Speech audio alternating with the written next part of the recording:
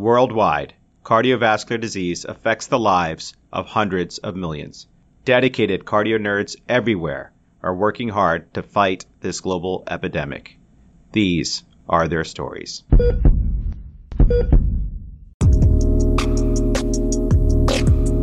Welcome back, Cardio Nerds. Thanks for joining us as we tour fellowship programs across the country as part of the Cardio Nerds Case Report series produced in collaboration with the ACC Fellow in Training section.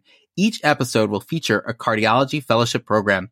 Fellows from the program present and teach about a fascinating case and share what makes their hearts flutter about their program. Each case discussion is followed by an eCPR segment from a content expert and a message from the program director. Before we dive in, just remember, we are an independent educational platform. This podcast is not meant to be used for medical advice. The views expressed here do not necessarily reflect the opinions or policies of our employers. The case you are about to hear is 100% HIPAA compliant. We thank you for subscribing to and supporting the Cardio Nerds. Our mission is simple: to democratize cardiovascular education, promote diversity and inclusion, empower everyone to learn and teach from the basics to the advanced, while fostering wellness and humanity. If you believe in the mission, consider supporting us on patreon.com/cardionerds. Every little bit goes a long way. Without further ado, let's continue on our tour with another fascinating case from amazing Cardio Nerds colleagues. My fellow Cardio Nerds, welcome back to another awesome case discussion. Today, we are so honored to be joined by colleagues and cardiology fellows from the University of Mississippi Cardiology Fellowship Training Program. Joining us today to teach us are Doctors Catherine Lowe, Chris Latour, and Adi Sabharwal. Folks, welcome to the show. Super excited to learn from you. I saw the case images and the media, so I'm really excited to dive in. But before we do, tell the audience who you are. Hello, everyone. I'm Catherine Lowe. I'm a current third-year cardiology fellow at University of Mississippi Medical Center. My interests going forward are interventional and structural cardiology with plans to do a interventional fellowship beginning next year. Hey everyone, my name is Chris Latour. I'm from the New Orleans area. I did my residency here at University of Mississippi Medical Center and now my cardiology fellowship, and I plan on going into non-invasive cardiology. Hey, my name's Adi Sabharwal. I'm a second-year fellow here. I'm actually from 15 minutes away from the university, from Clinton, Mississippi. I went to college locally at Millsaps College, and I also did my residency at university. And my plan is to pursue heart failure, and I have an interest in critical care. Adi, Chris, Catherine, so excited to spend our day together over there in Jackson, Mississippi. I've never been to Mississippi, the birthplace of the blues. Tell us a little bit about Jackson. Where do you want to take us so we can hang out before we dive into our case? Jackson is a phenomenal city in a great state. There's so much to do here, so many fun local neighborhoods around the hospital that we just love to hang out in. One in particular is called the Fondren area, where they have a lot of bars, restaurants, live music, monthly festivals with live entertainment that we really enjoy. One of the other places that we love to go to is the Reservoir. It is part of the Pearl River system that runs through town. And it's a large lake that has a lot of restaurants around it. You can go water skiing, wakeboarding, sailing. And one of our favorite restaurants over there is called Pelican Cove. And you can sit on the water, watch boats come in, feel the breeze, and really just relax and hang out. I love it. Why don't we hang out at the Reservoir, enjoying the water at the Pelican Cove with drinks in hand? Let's do what we love doing at Cardio Nerds. Let's dive into some cardiology. What do you guys have for us? Today's case is something I'm really excited to discuss and get y'all's thoughts on. Our patient is a 76-year-old veteran with a history of dilated cardiomyopathy with chronic systolic heart failure with a CRTD in place. He also has a history of hypertension, paroxysmal atrial fibrillation, and chronic kidney disease, who showed up in our UMC clinic to establish care. His chief complaint at that time was persistent shortness of breath. Upon discussion with the patient, he had had recurrent hospitalizations over the last year for acute decompensated heart failure. He had 9 admissions at outside facilities over just the last 7 months. His symptoms when he came to clinic were worsening shortness of breath with just minimal exertion. Just getting up from his recliner and walking to the next room caused him extreme fatigue and shortness of breath.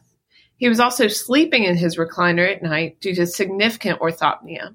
Even with that, sleeping up, he was still waking in the middle of the night due to paroxysmal nocturnal dyspnea. The patient also noted that he had considerable weight gain over the last year, especially noticed in his lower extremities, which were very swollen and painful to walk. The patient came to us on a fairly good heart failure regimen. He was on sacubitril valsartan, high dose, metoprolol 25 milligrams daily, spironolactone 25 milligrams daily, amiodarone 200 milligrams daily, apixaban 2.5 milligrams twice daily. His past medical history, as I said, was dilated cardiomyopathy with chronic systolic heart failure, hypertension, mixed hyperlipidemia, paroxysmal atrial fibrillation, and chronic kidney disease. He had had a surgical history significant for a prostatectomy. He had no known drug allergies, and his family history was significant for a mother with heart failure. Catherine, thanks for going over this patient's presentation and history. But what I'm gathering so far is that this patient is really the bread and butter of what we see in our heart failure clinics, but also just a lot of our cardiology clinics. But really is the phenotype of patients that's in medicine wards throughout the country, right? I mean, heart failure is one of the most common reasons for admissions, readmission, and just carries a huge impact in terms of epidemiology and healthcare cost and lost quality adjusted days of life, right? So this patient is the prototype of a huge problem that we take care of as doctors, not just cardiologists. And what I'm gathering is that this patient has systolic heart failure that symptomatically is in pretty advanced stages, right? He has had multiple admissions in just the past few months. That itself is a very poor prognostic indicator. And moreover, symptomatically, he's at least NYHA class 3 in that it's minimal exertion that results in exertional symptoms, shortness of breath. He's having all the other symptoms of heart failure with orthopnea, PND, weight gain, swelling. Not only is he decompensated, this seems to be the new norm for this patient, unfortunately. And so just to consider what it must be like to live with heart failure, this type of heart failure. You can't do, just think when we're talking about all the fun things that we can do in Jackson, Mississippi, patients like this are really limited in the things they can do to enjoy their time with their family, their hobbies. And so, my heart goes out to these patients just thinking about how limited they are. But then also, there are a lot of red flags here. This patient is nearing the sort of end stage heart failure phenotype. And we really have to figure out what we can do. One, get him back on a hemodynamic homeostasis by trying to figure out why he is decompensated, but then also try to figure out what else we can do to change the trajectory. And with this sort of history and symptomatology, I start wondering about advanced heart failure therapies. Who's following this patient? Clearly, this patient has somebody looking after him, given the heart failure regimen he's on, including ARNI and other guideline-directed medical therapy. He's got a CRTD in place. So he's got good people looking after him, but is still failing at life. And so, not only does my heart go out to him, I'm very concerned about where he's headed if we don't do something.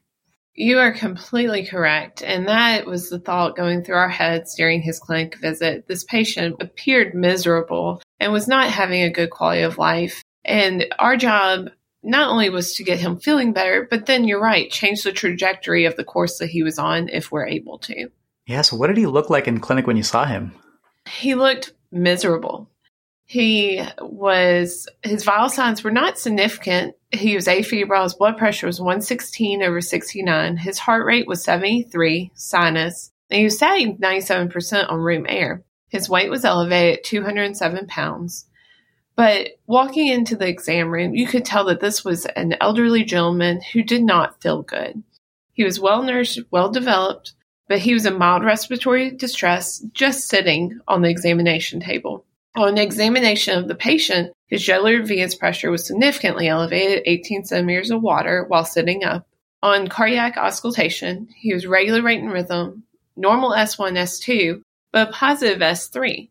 We also noticed a 4 out of 6 holosystolic murmur, loudest at the apex, that radiated to the axilla and left scapula.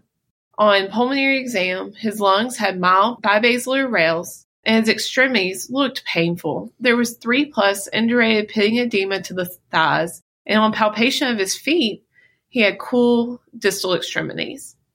So, sitting here looking at this patient, knowing what I had found on physical exam, I really started to create a differential in my head of what this could be pointing towards. On examination, we heard a holosystolic murmur radiating to the left axilla and the left scapula. In my mind, holosystolic blowing and high-pitched murmurs are board questions, but are most associated with findings of mitral regurgitation. You will often appreciate the murmur at the apex. It will radiate to the axilla and the left thorax if it's a posteriorly directed jet, or to the neck or the base of the heart if it's an anterior medially projected jet. A lot of times in advanced mitral regurgitation, you'll have a diminished S1 due to inadequate coaptation of the mitral leaflets as the LV pressure is greater than your left atrial pressure. Enlargement of the LV also causes lateral displacement of the apical impulse, which you can palpate on exam. In some patients, such as in our patient, you'll have a positive S3 gallop, which is reflective of early diastolic flow across the mitral valve into a dilated LV. Now, keep in mind that in acute severe MR, you may not appreciate a murmur at all, or there may be a palpable thrill. In mitral regurgitation, there's little respiratory variation, and the murmur becomes louder when the LV volume increases, such as in an acute heart failure exacerbation, due to increased venous return. Also, keep in mind that another physical exam finding is a decrease in intensity of the murmur on cardiac auscultation with standing or Valsalva due to decreased venous return. And fun fact out there for those cardio nerds listening, if the anterior leaflet is involved, the murmur may radiate to the back and reverberate up the vertebral column to the top of the head. This is known as Carvalho sign. I love the Carvalho sign. Catherine, that was a great breakdown of how to approach this physical exam. And one thing that I'm curious about, it sounds like at this point, we don't really know what the etiology of this patient's heart failure is. Of course, that's going to be important to tease out. But when you think about systolic heart failure and MR, there are a few things that come to mind, right? One, is it essentially primary MR with disease affecting the mitral valve apparatus itself, like rheumatic heart disease, endocarditis, radiation heart disease, which is secondarily leading to heart failure and over time LV dysfunction through volume overload?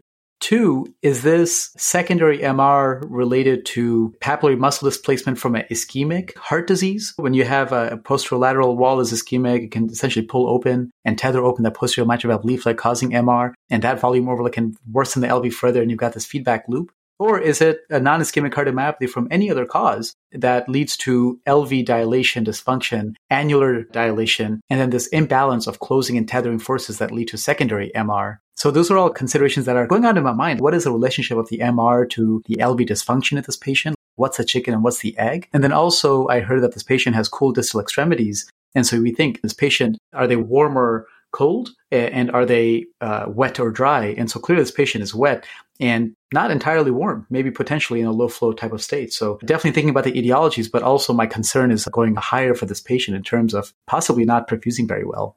So that's correct. We were concerned, one, for the etiology of his potential mitral regurgitation appreciated on physical exam, as well as the fact that his extremities were cool. He looked in mild to moderate respiratory distress. Whether or not he was cold and wet, which we suspected, and possibly in a low perfusion state. One of the other imaging that we got is an EKG in clinic, which showed sinus mechanism at a rate of 72 beats per minute with atrial sensing and V pacing, and evidence of left atrial enlargement. We also had an echo during clinic prior to us seeing the patient, which showed a mildly enlarged LV diastolic diameter of 5.7 centimeters with a moderately reduced systolic function. LV ejection fraction was 30 to 35% with global hypokinesis. There was normal RV size and systolic function, and the RV systolic pressure was 56, indicating moderate to severe pulmonary hypertension. Now the thing that we were most interested in, though, was examination of the mitral apparatus. The mitral valve had moderately thickened leaflets with apical tinting. There was restriction of the posterior leaflet with resulting severe 4+ eccentric posteriorly directed mitral regurgitation. The effective regurgitant orifice area was 0.43 centimeters squared with a regurgitant volume of 57 milliliters. And the mean gradient across the valve, though, was only 3 millimeters of mercury. There was also moderately to severe 3+ tricuspid regurgitation. Wow, Catherine. I think it's vital to stop here and highlight the importance of echocardiography in determining the etiology and severity of mitral regurgitation. Catherine just mentioned a lot of important numbers here, such as the vena contracta of 0.7 centimeters. Let's take a moment to review what these numbers mean and what echocardiography can provide for the clinician. Determining the severity of MR involves both qualitative and quantitative metrics on echocardiography. The initial qualitative assessment I start with is color Doppler. A regurgitant jet that occupies roughly 50% of the left atrium is suggestive of severe mitral regurgitation.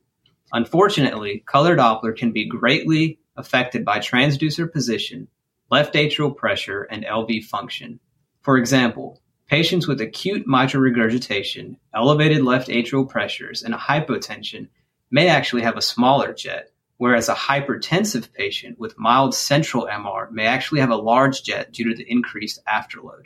Now remember, eccentric jets tend to travel across the floor or wall of the atrium rather than expanding freely, leading to underestimation of MR severity.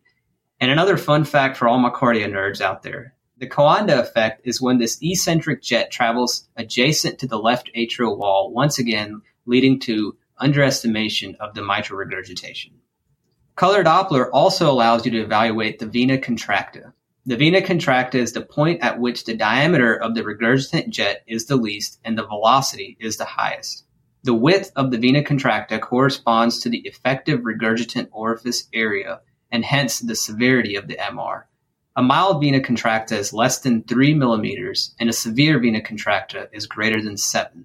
Echo also allows for estimation of regurgitant volume. The stroke volume through any valve can be calculated by the cross-sectional area and velocity time integral through that orifice. In a normal heart, the stroke volume through both the aortic and mitral annulus is going to be equal. However, a regurgitant valve will have a higher volume. The difference of the stroke volume at the mitral annulus and the aortic annulus will be the regurgitant volume. Severe MR is a regurgitant volume greater than 60 cc's. The regurgitant fraction can also be used as a measure for MR severity. It's simply the regurgitant volume over the stroke volume. A fraction greater than 50% is considered severe. Lastly, don't forget, larger regurgitant volumes lead to a greater degree of LV ejection fraction overestimation. The next is the proximal isovelocity surface area. This is a primary method for quantification of mitral regurgitation and is very widely used in clinical practice. I won't dive into the weeds here because we have limited time, but essentially it is based on the concept that the flow convergence zone on the ventricular side of the valve corresponds to the actual regurgitant flow. By setting a predetermined Nyquist limit, we can determine aliasing velocities and the corresponding distance to that aliasing velocity to help solve for effective regurgitant orifice area and solve for regurgitant volumes. This is some really cool stuff, and I highly suggest checking out some of the resources provided by the Society of Echocardiography for more details. Almost done here. Continuous wave Doppler that appears dense and triangular is also suggestive of MR. And lastly, large regurgitant jets can actually lead to blunting or reversal of pulmonary vein flow during systole, another great marker of MR severity. So that was a lot of information. To quickly sum it all up, Echo allows us to evaluate the mitral valve morphology, left ventricular and left atrial size and function. We're also able to evaluate the jet by color Doppler, vena contracta, and pulmonary vein flow. And finally, quantitative measures such as the EROA, regurgitant volume, and regurgitant fraction. All of this information together allows for accurate assessment and hopefully treatment of the patient. Now, Adi, that was such a terrific review, and it's so useful, important, but also so dense that I've certainly had to review this multiple times. But I think just going back to core principles for the audience are, whenever we look at echo, there are two things to keep in mind. One, what is a structural problem and what is a hemodynamic consequence? And then the second basic principle is that no single measurement on echo is extremely accurate. And so therefore, we rely on redundancy, i.e. looking at the same issue from multiple angles with different variables to build a story that something is significant or non-significant, right? And so from our first principle, we say the structural problem here is the mitral regurgitation. And so you look at what it looks like on 2D echo, 3D echo to figure out what, just in terms of the structurally, the valve leaflets, the papillary muscles, like what is it that's causing incompetence of the valve, whether it's tethering or it's a perforation or it's flail, etc. And then you look at the hemodynamic consequence. What is it doing to chamber size? Is there reversal of flow going backwards? Flow shouldn't go backwards, it should go forwards. Or is there flow going backwards into the pulmonary veins? Is there pulmonary hypertension because flow's gone backwards and now you've got group 2 pulmonary hypertension? And is there now an impact on the right side because of pressure overload from this left-sided lesion? And then all the parameters that we have here to look at and grading the severity of the MR, it's pretty straightforward. The mechanisms and the ways that we calculate it, measure it get pretty complex, but essentially the orifice that the regurgitation is happening through, like how big is that orifice? How fast is the flow? How much flow is going backwards? And, they all sort of get at that same basic principles. And so, in this patient, we'll be able to use all these principles to really understand how severe is the MR, what is the hemodynamic consequence, and how it's playing, again, back into the weak LV and the patient's pretty advanced symptoms. You're absolutely correct. Thanks for summarizing that up. Now, based off all of that wonderful information that Adi provided us with the value that we get from looking at the echo, we reviewed our patient's echo again. And based on his findings of a dilated left ventricle at 5.7 centimeters and a displaced papillary muscle causing posterior leaflet dysfunction, we believe that his dilated cardiomyopathy led to distortion of the papillary muscle, causing a distortion of the mitral valve annulus. In patients with chronic MR, as you said earlier, it can cause many hemodynamic consequences. Such as with our patient, you can have an increase in the stroke volume, causing LV volume overload. The increasing regurgitant volume causes left atrial dilation in order to maintain normal left atrial pressure. Eventually, the left atrium is unable to dilate any further, and you begin having backflow into the pulmonary system, again leading to group 2 pulmonary hypertension, with an increase in pulmonary venous resistance. Eventually, though, the increase in left atrial pressure and LV end diastolic pressure with concomitant LV dilation leads to increased pulmonary venous resistance, thereby causing heart failure signs and symptoms, such as with our patient, pulmonary edema, and significant lower extremity swelling. Let's jump back to the case there, Catherine. What else did you obtain in clinic prior to sending the patient to the hospital? Luckily, we had obtained labs prior to the patient's clinic appointment. Once those labs resulted while he was in clinic, we saw that his sodium was low at 133. His potassium was elevated at 5.9. His BUN was elevated at 61. Serum creatinine was elevated at 2.43. We're unsure of his prior, although he did come with a diagnosis of chronic kidney disease. The BUN of 61 and serum creatinine of 2.4 led to a BUN creatinine ratio of 25, indicative of a pre-renal etiology, such as low cardiac output. His pro-BNP was elevated at 2400, and his H&H was mildly reduced at 1135. Again, no prior baseline. And his lactate, though, was mildly elevated at 2.6. Based off the patient's physical exam findings, his labs, the imaging we obtained, and just overall picture of this patient that we put together, we felt that he was suffering from NYHA class 3 symptoms and needed admission for IV diuretics. Going through our minds was that once again, this patient was being admitted to the hospital for acute decompensated heart failure, his 10th admission in just 7 months. But this time, we wanted to do things differently, and we really wanted to further evaluate second causes for recurrent decompensation, despite being on optimal medical therapy and having a CRTD in place. At this time, we turned our attention to severe functional mitral regurgitation as a possible cause for his recurrent decompensation, and what we could do to fix that. As Catherine mentioned, that elevated lactate and his overall clinical exam are concerning for a low perfusion state. Rapid initiation of treatment before further decompensation is extremely vital here. The way I look at the problem is that of decreased forward flow due to poor cardiac contractility, elevated afterload, and of course the previously mentioned large regurgitant volume. On a usual day, I would start by aggressively reducing afterload with the use of IV vasodilators like nitroprusside, or even with mechanical support such as an intra-aortic balloon pump. Aggressive diuresis will help decongest the patient, alleviate symptoms, and hopefully shift that Frank Starling curve back towards the left. Inotropes can also be considered here. Unfortunately, due to COVID-19, ICU beds and thus continuous invasive hemodynamic monitoring were unavailable to us.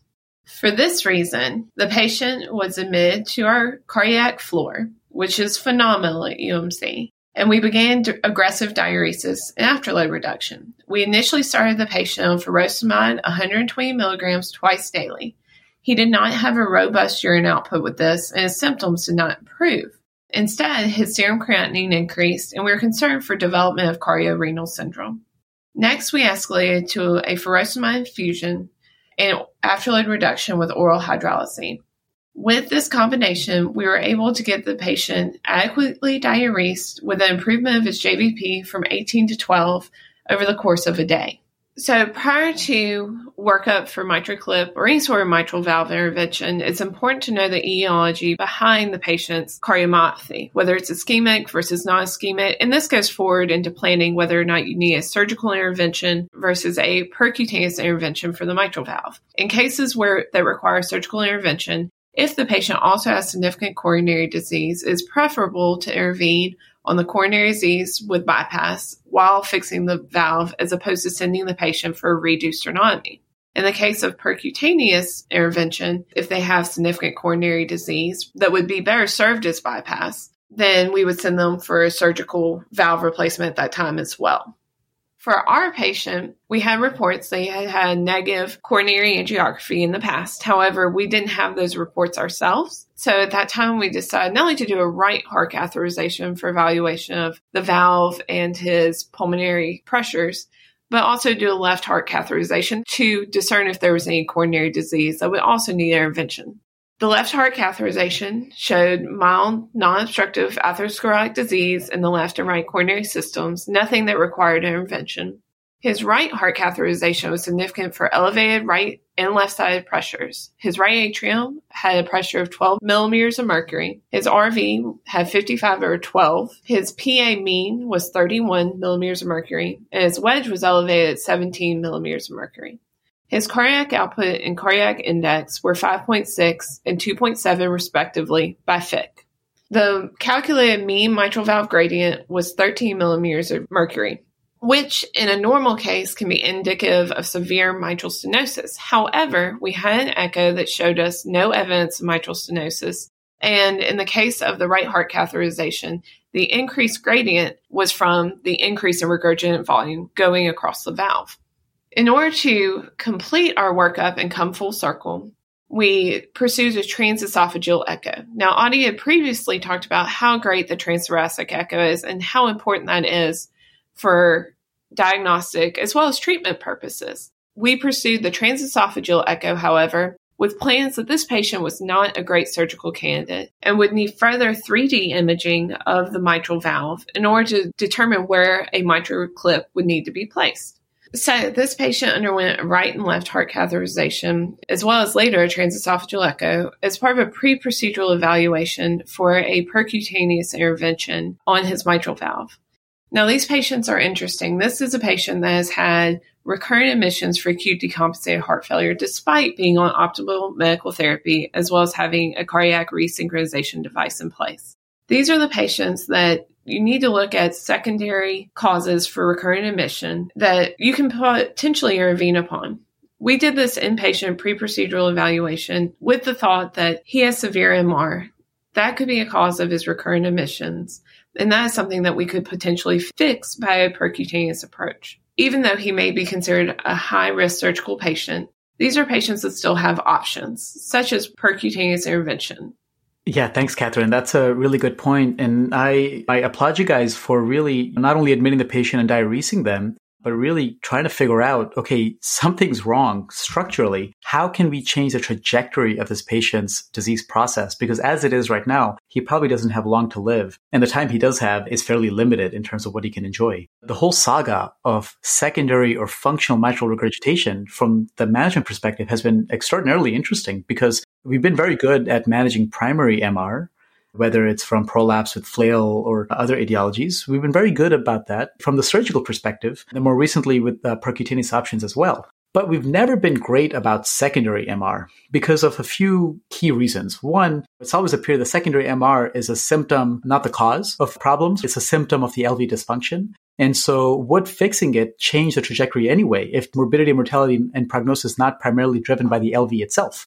And we have since learned that the degree of functional MR independent of LV indices itself is a poor prognostic indicator. So that's an important learning point for us. The second thing is, okay, if that is an important prognostic indicator, then why can't we fix it surgically? We can, but there's no surgical literature that shows that fixing mitral regurgitation either through a repair or replacement, one, provides a durable result from a repair perspective when you add it onto a CABG for ischemic MR, and two, that it changes that prognosis that MR brings for the patient. And so the surgical literature is fraught with really not great efficacy in this domain. And then also, it's a very, it's a pretty extravagant procedure to do in open chest for something that may or may not yield benefit. And so three is now we are in an era of less invasive percutaneous options with really an incredible pace of innovation in device technology, imaging techniques, and non-invasive assessments to really understand the etiology and plan an intervention with, and I'm sure we're going to talk about this more, data that shows that this can be effective with very careful patient selection.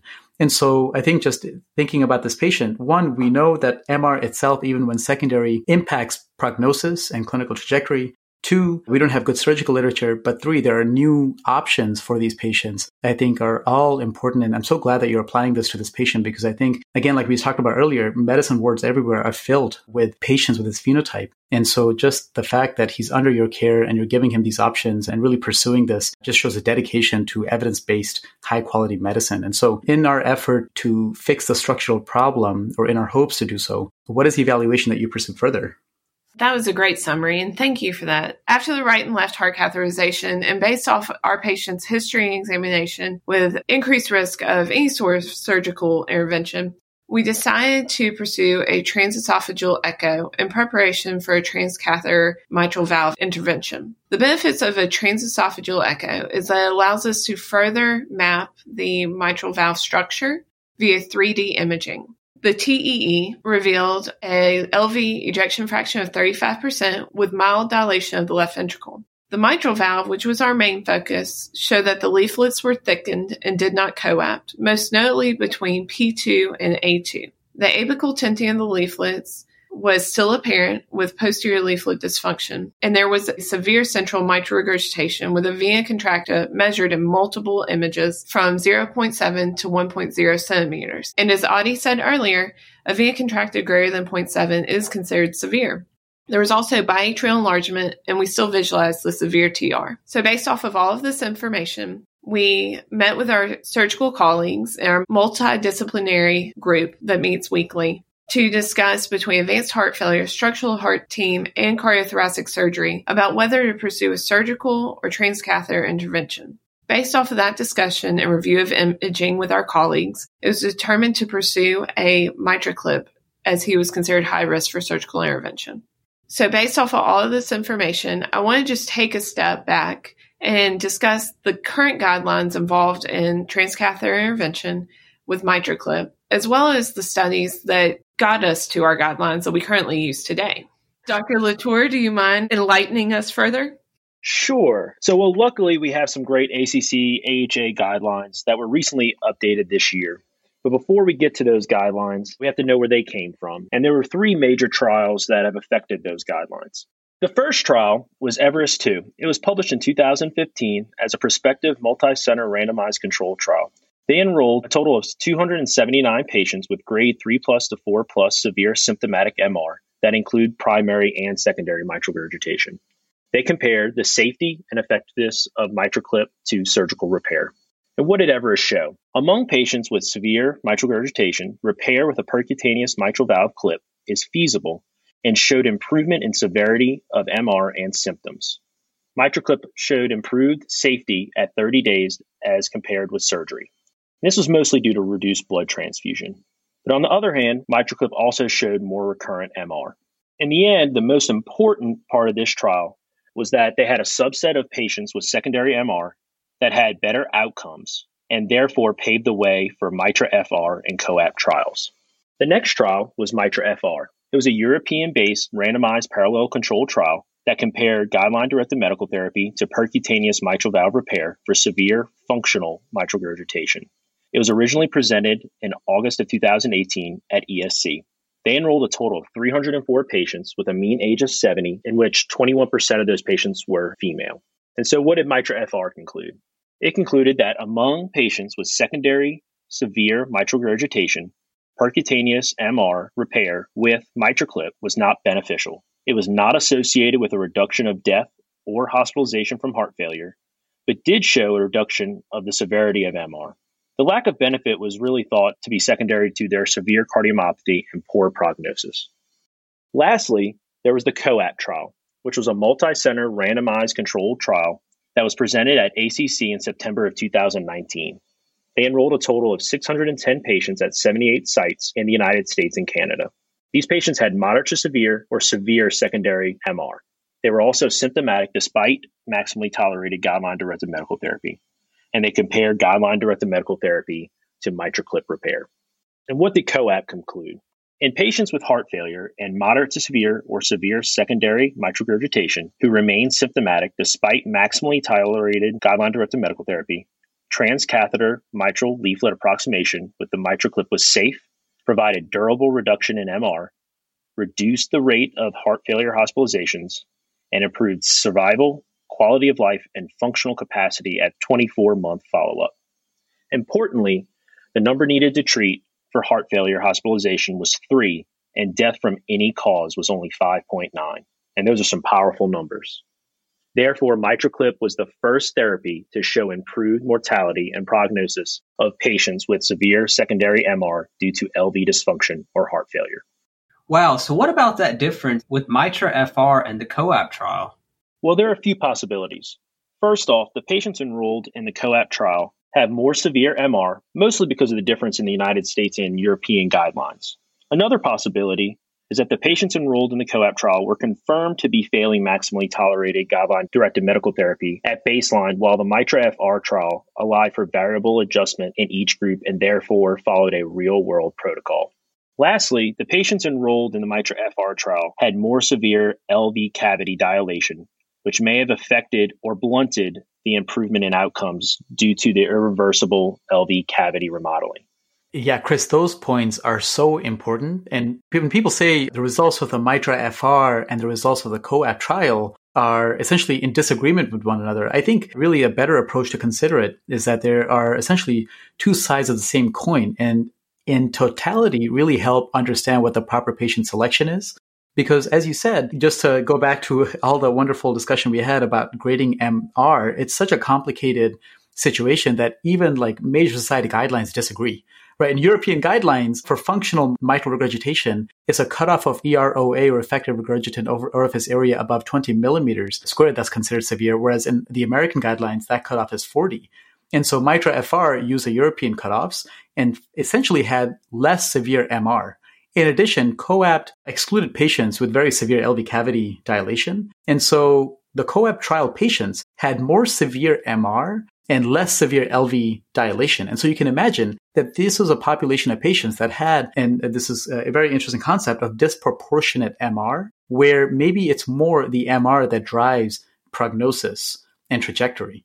Whereas the MITRA-FR population may have been patients who've had more out of proportion LV dysfunction compared to the degree of MR itself. And so fixing the MR may not necessarily alter the trajectory. So that's a really important differentiating point and really, again, goes into that 2020 guideline update in terms of selection for MitraClip. But then also, as you said, in the COAPT trial, there was a mandatory run-in period where patients had to essentially tolerate guideline-directed optimal heart failure therapy, including CRT, if appropriate. And so what that did was it removed any patient whose clinical status and or MR improved with just guideline-directed medical therapy alone.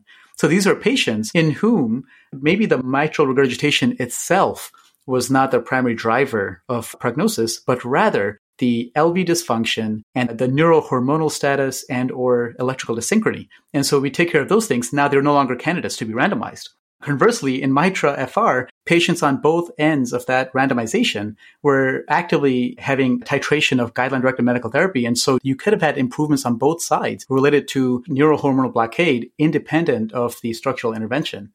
And so, just thinking about who's the optimal patient, there are probably patients who don't have as severe LV dysfunction, had disproportionate MR, already on maximally tolerated optimal heart failure therapy, including neurohormonal blockade, cardiac resynchronization therapy when relevant, and of course, revascularization where relevant. And so it's really important, they are both additive, and there's going to be sort of a combined meta-analysis combining the data of both trials that'll help clarify this further, in addition to other trials like the Matterhorn and whatnot, that I think we're going to get a lot of interesting information in this really rapidly evolving field. I absolutely agree. And when it comes to severe symptomatic secondary MR, we need to know a few things, as discussed before. We need to know what the patient's LV ejection fraction is revascularization indicated, and are they on guideline-directed medical therapy, including being a candidate for CRTD. In our patient, we know that our LV ejection fraction is reduced. He also has non-obstructive coronary artery disease, not requiring revascularization. He is on guideline-directed medical therapy and already has a CRTD that was placed back in February. Despite all of these therapies, he is still requiring frequent hospitalizations due to ongoing heart failure symptoms, and therefore required a multidisciplinary approach to determine if he was a surgical or transcatheter mitral valve repair candidate. And something else you may be asking, we're talking a lot about this MitraClip. What is a MitraClip? The MitraClip device is a small metal clip covered with a polyester fabric that treats mitral regurgitation using percutaneous venous access and a transeptal approach by manually clipping together the anterior and posterior mitral valve leaflets, performing an edge-to-edge repair. It creates a double orificed valve that will continue to open and close and allow blood flow on both sides of the clip while reducing blood flow in the opposite or regurgitant direction. Catherine, how did the procedure go? Thank you, Chris. So our patient, like Chris said, was perfect for a MitraClip intervention based on current guidelines. For our patient, he was actually discharged home for a period of 1 month on optimal medical therapy and brought back as an outpatient for a MitraClip procedure. MitraClip procedure itself is done in the cath lab under fluoroscopy as well as transesophageal echo guidance. We gain access via the venous system, typically the right common femoral vein, and proceed over to left atrium via transeptal approach. Once we have gained access to left atrium, we then extend the MitraClip below the level of the mitral valve and attempt to pinch the leaflets within the clip itself. We then pause under fluoro as well as ultrasound guidance. We'll see how much regurgitant volume is left. If it is not significant and we have shown that we have secured both leaflets, we will then deploy the MitraClip. In the case of our patient, the first MitraClip was deployed, but on fluoroscopy as well as under ultrasound guidance, there was still significant regurgitant volume. His overall mitral regurgitation went from severe to moderate, but we felt that we could improve further. The decision was made at that time to deploy a second MitraClip lateral to the first, which actually decreased his mitral regurgitation further from moderate to mild. Based off of our measurements at the beginning of the case, his left atrial pressure was initially 25 millimeters of mercury, with V waves all the way up to 70 millimeters of mercury. After deploying the second clip, his V waves dropped from 70 to 15 millimeters of mercury, and the resultant mitral gradient was 3, showing that we did not have any significant stenosis despite having 2 MitraClips in place.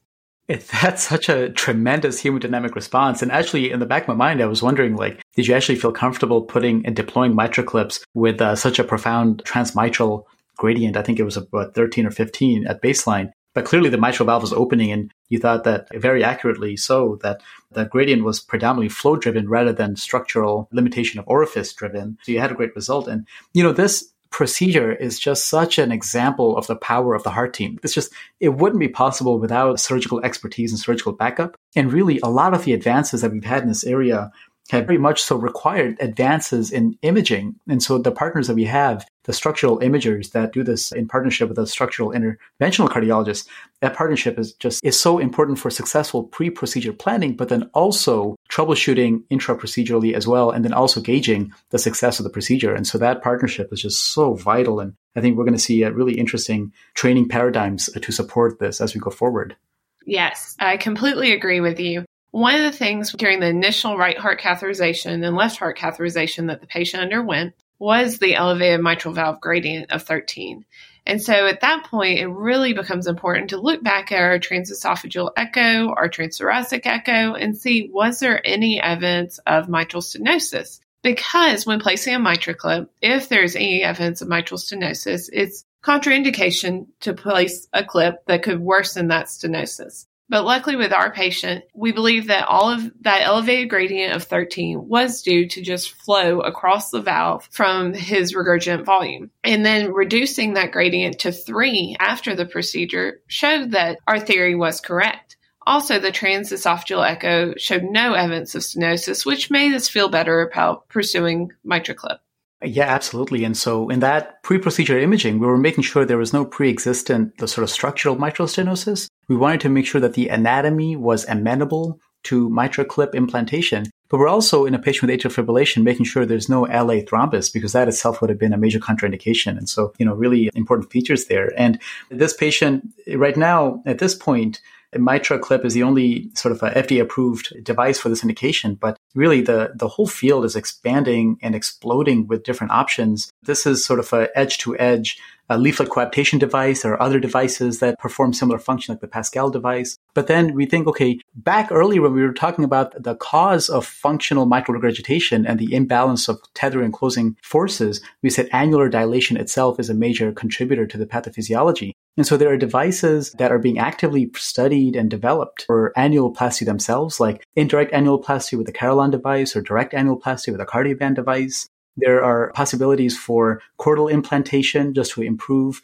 the closing forces. And then these are all repair devices. There's a whole host of transcatheter mitral valve replacement options, either using balloon expandable valves that were intended for the aortic position, for valve and MAC, valve and ring. But then also under development are devices that are particularly designed for the challenges of the mitral valve itself. This large valve with an asymmetric three-dimensional annulus that's saddle-shaped without a lot of calcification usually to anchor the valve. So it's just, there's a huge explosion in device technologies.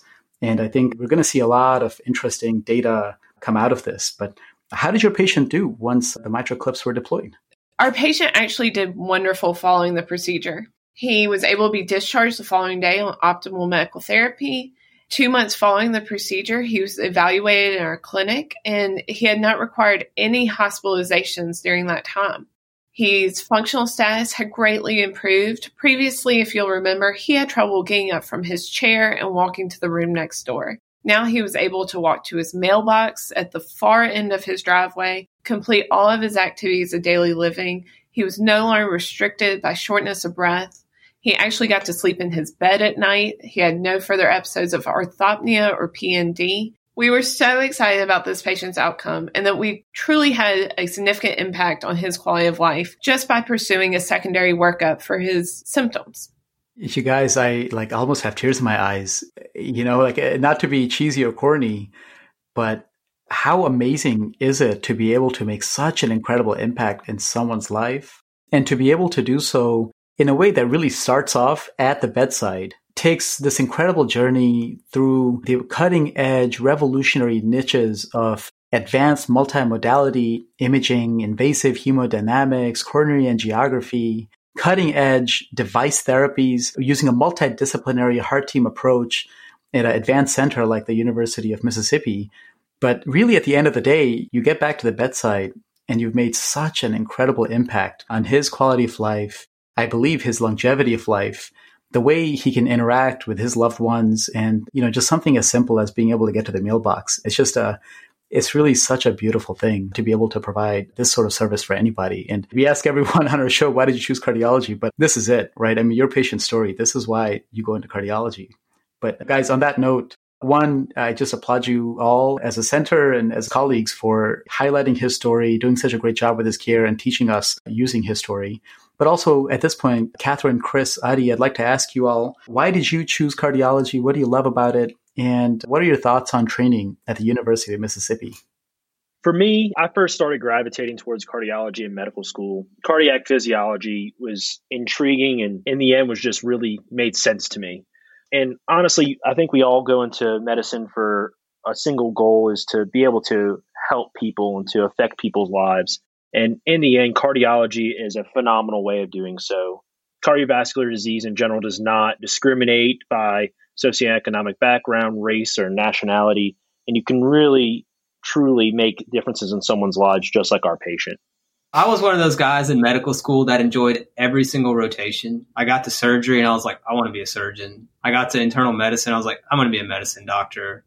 After going through all the rotations, one day I walked into the cath lab and was like, wow, it's the multidisciplinary approach to the field that really attracted me. It involves bedside care and physical exam, diagnostic imaging, and procedures, and gives you immediate gratification when you treat the patient. I have to agree with Chris and Adi on all accounts. For me, I was born and raised in Mississippi, and as Chris said, cardiovascular disease affects everyone. And I appreciate the instant gratification, especially going into the interventional field, as Adi said. But overall, this was a complex disease process that could make a difference in somebody's life, as exampled by this patient. And it led me to want to do that for all future patients. Growing up in Mississippi, these are my neighbors. These are the people that I want to take care of. I want to take care of the sickest of the sick and help make them better, if at all possible. Now, why I chose Mississippi, not only to take care of my neighbors, the people that I'm around in my community, but also because UMC is fantastic. My favorite thing about UMC is that we are guaranteed great training. We're the only level 1 trauma center, the only academic medical center in the state, which means we're the primary referral center for the most complex cases with the most interesting pathology. Some of the other benefits is that we are the only interventional fellowship, the only advanced heart failure fellowship, and we're home to one of the first congenital fellowship programs in the nation. We have phenomenal faculty.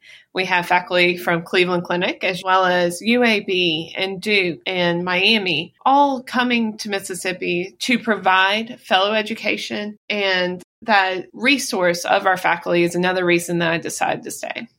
Just to kind of add on to UMC, I love the place. My favorite thing about the UMC are the people. Everyone is extremely friendly and very approachable. I've probably called all of my attendings at this point past 9 o'clock, whether they're on call or not, with questions or just anything I was curious about. I remember when I was studying for Step 1, I always thought, wow, I'm never going to see this in my life. Why do I have to know this right now? At UMC, I think I've honestly seen all of Step 1 now. And I honestly feel that the care I provide here is very impactful. Your patients never forget you. Lastly, the history of the university. We had one of the first heart transplants, the first lung transplant. The most widely published anatomy and physiology book by Dr. Guyton and Hall was written here. Dr. Hall still works here, and his son is actually a professor in our department. With all those great resources, the university is pushing the envelope in the state. Guys, I've spent so many hours with that textbook, Guyton and Hall, really well written. So clearly a tremendous resource over there. But seriously, Catherine, Chris, Adi, thank you so much for this whirlwind tour of how to really take care of these patients with secondary MR who are just not doing well. I think if this episode can help raise awareness of the possibilities that are available to them that weren't there just 5 years ago, I think this would be such a successful endeavor. But more so also, it's just so clear how you all function as a family with a training with such incredible faculty, using the laboratory of Jackson, Mississippi and surrounding areas at your fingertips to really impact care and do great things. So thank you so much. Just incredible to get a glimpse of that. I hope we get a chance to visit you guys for real, but this has been a real treat. Thank you, thank you, thank you.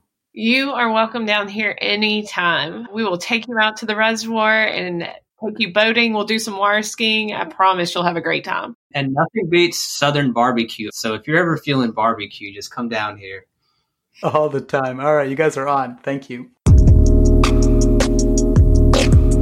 And now for our ECPR, may I do the honors to introduce the great Dr. Kellen Ashley. Dr. Ashley went to residency here at the University of Mississippi, where she was chief resident. She then went to Cleveland Clinic for general and interventional cardiology, and now she has returned to UMC to start a robust structural program providing patients in the state with TAVR, MitraClip, and a multitude of other options for treatment. I just want to say Dr. Ashley has been a phenomenal mentor for all of us here.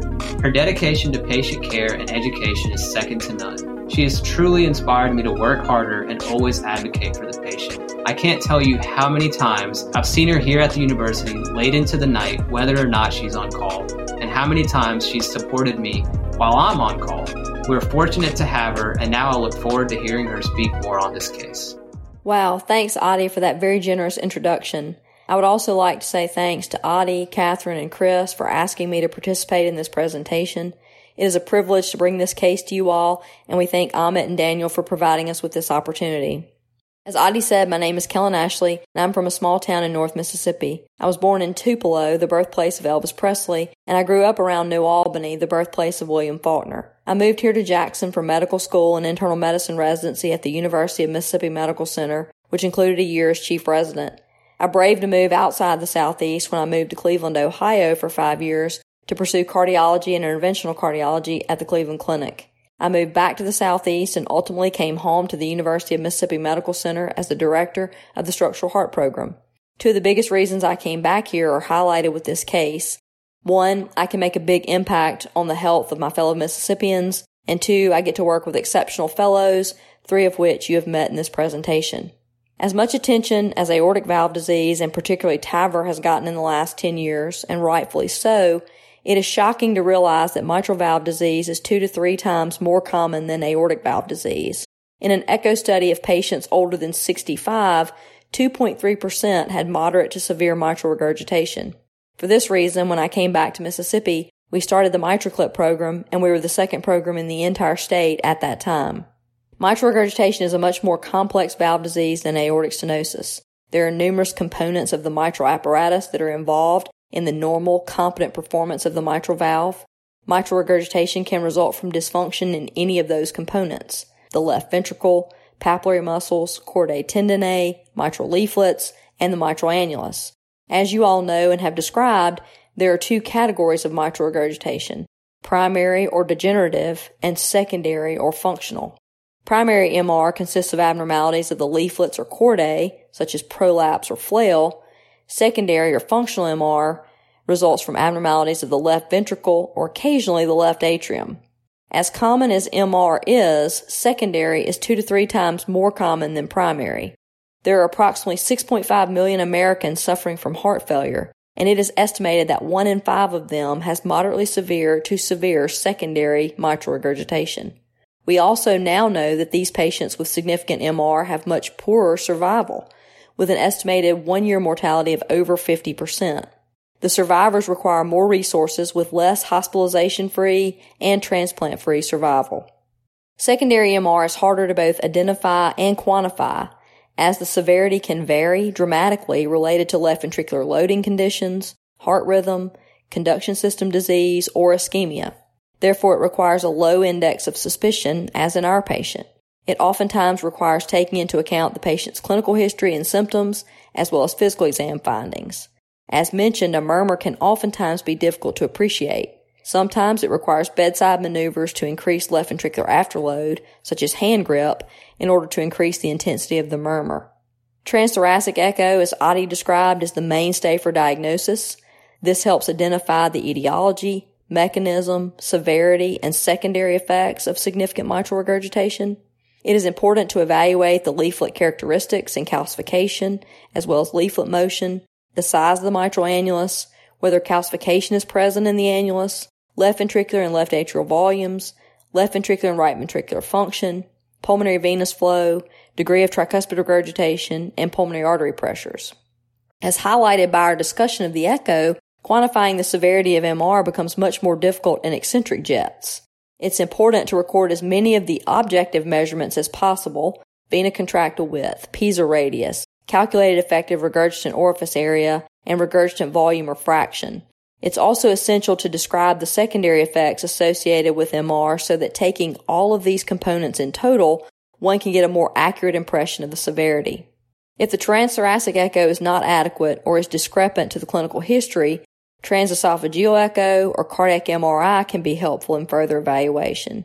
Keep in mind that due to the sedation associated with TEE imaging, patients often have lower blood pressures, and this favorably alters left ventricular loading conditions and will decrease the degree of MR noted. Therefore, other studies done while the patient is awake should be used where able to make clinical decisions. An often forgotten test in my experience is exercise stress echo, which can be useful when there are discrepant findings between tests and clinical symptoms. Seeing an increase in degree of MR with exercise can sometimes be very beneficial in making the diagnosis. We also use invasive evaluation relatively frequently, combining invasive hemodynamics and sometimes left ventriculography for further assessment to put together the entire clinical picture. This is all essential, as you guys described, because identifying the etiology of MR determines the treatment strategies and prognosis. Primary MR should be treated predominantly with surgical mitral valve repair or replacement if the patient is a surgical candidate. If not a surgical candidate, transcatheter mitral valve edge-to-edge repair with MitraClip is an option, as it was FDA approved in 2013 for prohibitive risk surgical candidates. As Amit stated, we have done a reasonably good job over the years in taking care of patients with primary MR. However, secondary MR has not been as favorable. As we've highlighted, secondary MR is much more complex to manage. First and foremost, it's always been uncertain whether the MR was a symptom of the problem, the LV dysfunction, or if it had negative impact on survival in and of itself. As our host eloquently described, we have found that in patients with secondary mitral regurgitation, the mitral regurgitation itself is actually an independent predictor of mortality. From a management perspective, we know from heart failure trials that guideline-directed medical therapy is the mainstay of treatment, and I would say preferably managed by an advanced heart failure specialist as early as possible. The standard therapies of beta blockade, renin-angiotensin-aldosterone system blockade, angiotensin receptor neprilysin inhibition, and sodium glucose cotransporter 2 inhibition are all added in a stepwise fashion over months as tolerated. Cardiac resynchronization therapy, where indicated, also can improve left ventricular function, decrease left ventricular volumes, and improve MR. This should be considered in all patients who are candidates, such as those with left bundle branch block, particularly if the QRS duration is greater than 150 milliseconds.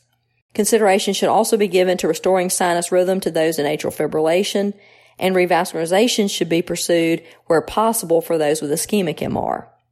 For those with persistent symptoms and at least moderately severe functional MR after guideline-directed therapy for 3 months, traditionally our only treatment option for many years was surgical mitral valve repair or replacement.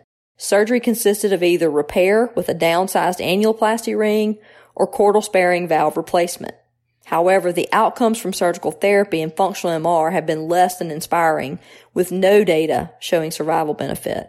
Therefore, related to the lack of benefit, we typically reserve mitral valve surgery to those who need CABG or other valve surgery. That scenario is a Class 2A recommendation in the 2017 ACC/AHA guidelines. Otherwise, without another reason for surgery than the mitral valve disease, surgical mitral valve repair or replacement receives a Class 2B recommendation. Transcatheter mitral valve edge-to-edge repair with MitraClip is based on the surgical Alfieri stitch and results in edge-to-edge approximation of the mitral valve anterior and posterior leaflets with the clip at the point of malcoaptation, resulting in a double orifice mitral valve. As mentioned, MitraClip had reasonable outcomes in terms of reduction in the degree of MR and symptoms, as well as decreased heart failure hospitalizations in the Everest trial, which led to its initial FDA approval for degenerative MR in prohibitive risk surgical patients in 2013. Subsequently, the COAPT trial evaluated this therapy specifically in 614 patients with symptomatic heart failure and functional MR. Patients were randomized 1-to-1 to either guideline-directed medical therapy or guideline-directed medical therapy with transcatheter mitral valve repair with MitraClip. I remember being at the late-breaking clinical trial session at TCT in San Diego in 2018 when these results were presented.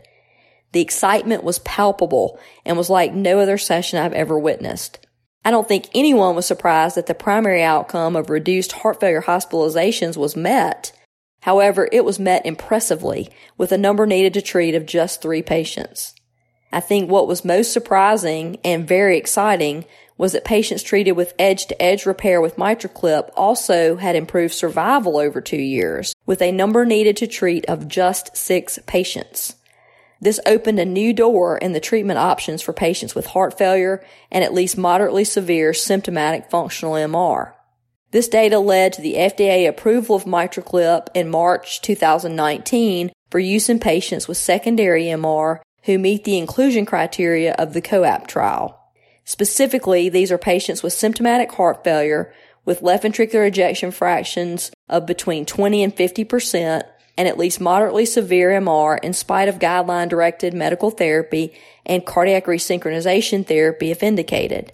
The left ventricular end systolic dimensions should be less than 70 millimeters, and the pulmonary artery systolic pressure should be less than 70 millimeters of mercury. As Chris brilliantly discussed, however, the COAPT results are in stark contrast to the MITRA-FR results, which were actually presented the month before at ESC in August 2018. As has been discussed in many circles, the patient populations studied were different. That's in part related to the differing European guidelines for the severity of MR as we discussed. There were also differences in rigor of guideline-directed medical therapy, with the MITRA-FR patients more of a real-world approach. Also, MITRA-FR patients had more dilated left ventricular volumes than the COAPT patients. This ultimately has led to the realization of a new relationship that we are just starting to better understand, and that is the concept of disproportionate and proportionate MR, as Amit described. It seems that the benefits of edge-to-edge repair with MitraClip in patients with secondary MR are greater when the degree of MR exceeds or is disproportionate to that which is expected based on the degree of LV dilation. These patients were more common in COAPT. There was a post-hoc analysis of COAPT patients who matched the MITRA-FR patients more closely with more dilated ventricles and thus proportionate MR. These patients, interestingly, did not show benefit with transcatheter edge-to-edge repair with MitraClip. So I think we are just beginning to understand some of these nuances regarding more appropriate patient selection and where the device would lead to improve outcomes. I think there will be more data coming down the pike that will help parse this out a bit. There are other trials, Reshape, HF2, and Matterhorn, which are enrolling and should help to guide therapy in these secondary MR patients. In addition, there are other areas of interest and study for therapies to address other components of the mitral apparatus with repair versus transcatheter mitral valve replacement options. It is truly an exciting and ever-expanding field, and it will be interesting to see what the next few years have in store, much like the early days of TAVR. Circling back to our patient, as Catherine outlined, he had been admitted numerous times to outside facilities for symptomatic heart failure and had been on and off varying degrees of optimal medical therapy depending on what his hemodynamics would allow. He also had cardiac resynchronization therapy, yet still he was extremely symptomatic and failing to stay out of the hospital. You guys covered all the reasons that his history and physical exam were concerning. I think here it's important to emphasize that most of the time the transthoracic echo will be diagnostic, but sometimes it's not, when the jet is very eccentric or if the echo windows are poor. I think a low threshold for both TEE imaging and right heart catheterization should be maintained. I think it is also essential to have this low threshold as early as possible in the process, because if we can find the moderately severe to severe MR before the ventricle is excessively dilated, then we can drastically alter the course and outcomes of these patients, as we see from the COAPT data. I think also important to emphasize, as we saw with the care of our patient, it is essential to employ a multidisciplinary approach. There was involvement in our case by interventional cardiology, advanced heart failure, cardiac imaging, cardiac anesthesia, and cardiac surgery. I think this approach is mandatory to adequately care for these very complex patients. The MitraClip procedure itself was very satisfying, as Catherine described. We don't often get these type of results, but to watch his left atrial pressure drop and the peak V wave to drop from 70 to 15 millimeters of mercury, we knew we had the optimal result. I want to say that it is not uncommon to use 2 or more MitraClips as long as the mean gradient will tolerate in these functional MR patients, as the jet are usually broader and require approximation of more tissue to reduce the MR when compared to primary MR. Our patient had a very straightforward procedure with 2 clips deployed, and he was discharged home the following day. As Catherine mentioned, he was evaluated in follow-up and thus far has not been admitted for heart failure and is symptomatically improved with only mild residual mitral regurgitation by follow-up echo. I just have to say that it is patients like this that remind me of why I chose cardiology, and particularly interventional cardiology, for my career. I believe, like all of you, that we altered the trajectory of this man's life, and it is for this reason that I absolutely love what I do. And as our fellows have attested, we have the best environment in which to do it. We take care of the sickest patients as the only academic medical center in the state, and we have the best people involved, from our ancillary staff to the very top leaders. We are a family here at the University of Mississippi Medical Center, and we always love having new members. So come visit. I just have to warn you, though, we are the hospitality state, so you might not want to leave. And now, I have the honor of introducing y'all to our fearless fellowship program director, Dr. Donald Trey Clark. Dr. Clark went to medical school at UMMC and did his internal medicine residency and chief residency at UAB. He then continued his training at the Cleveland Clinic for cardiology fellowship. He has since returned to his home state of Mississippi, and since his return, he has immersed himself into the community and spearheaded our telehealth and preventative cardiology programs. As a future non-invasive cardiologist, his mentorship has been deeply important in my development as a young physician. And I'm excited to hear his comments on the program for future fellowship applicants. Hello, my name is Trey Clark. I'm the program director for the Cardiovascular Medicine Fellowship Training Program at the University of Mississippi Medical Center. Thank you to the Cardio Nerds team for hosting this podcast and providing such a wonderful educational resource. Here at UMMC, we have trained more than 140 cardiologists since the fellowship program was established in 1965. We currently accept 5 fellows per year into the general fellowship program and also offer advanced fellowships in interventional cardiology, advanced heart failure transplant, and adult congenital heart disease. UMMC is the only academic medical center in Mississippi and represents one of the largest cardiovascular practices in our state. Within cardiology, we have state-of-the-art facilities in our University Heart Center, which includes cardiac catheterization labs, electrophysiology labs, non-invasive imaging suites, faculty offices, and conference rooms, all which are directly connected to the main adult hospital.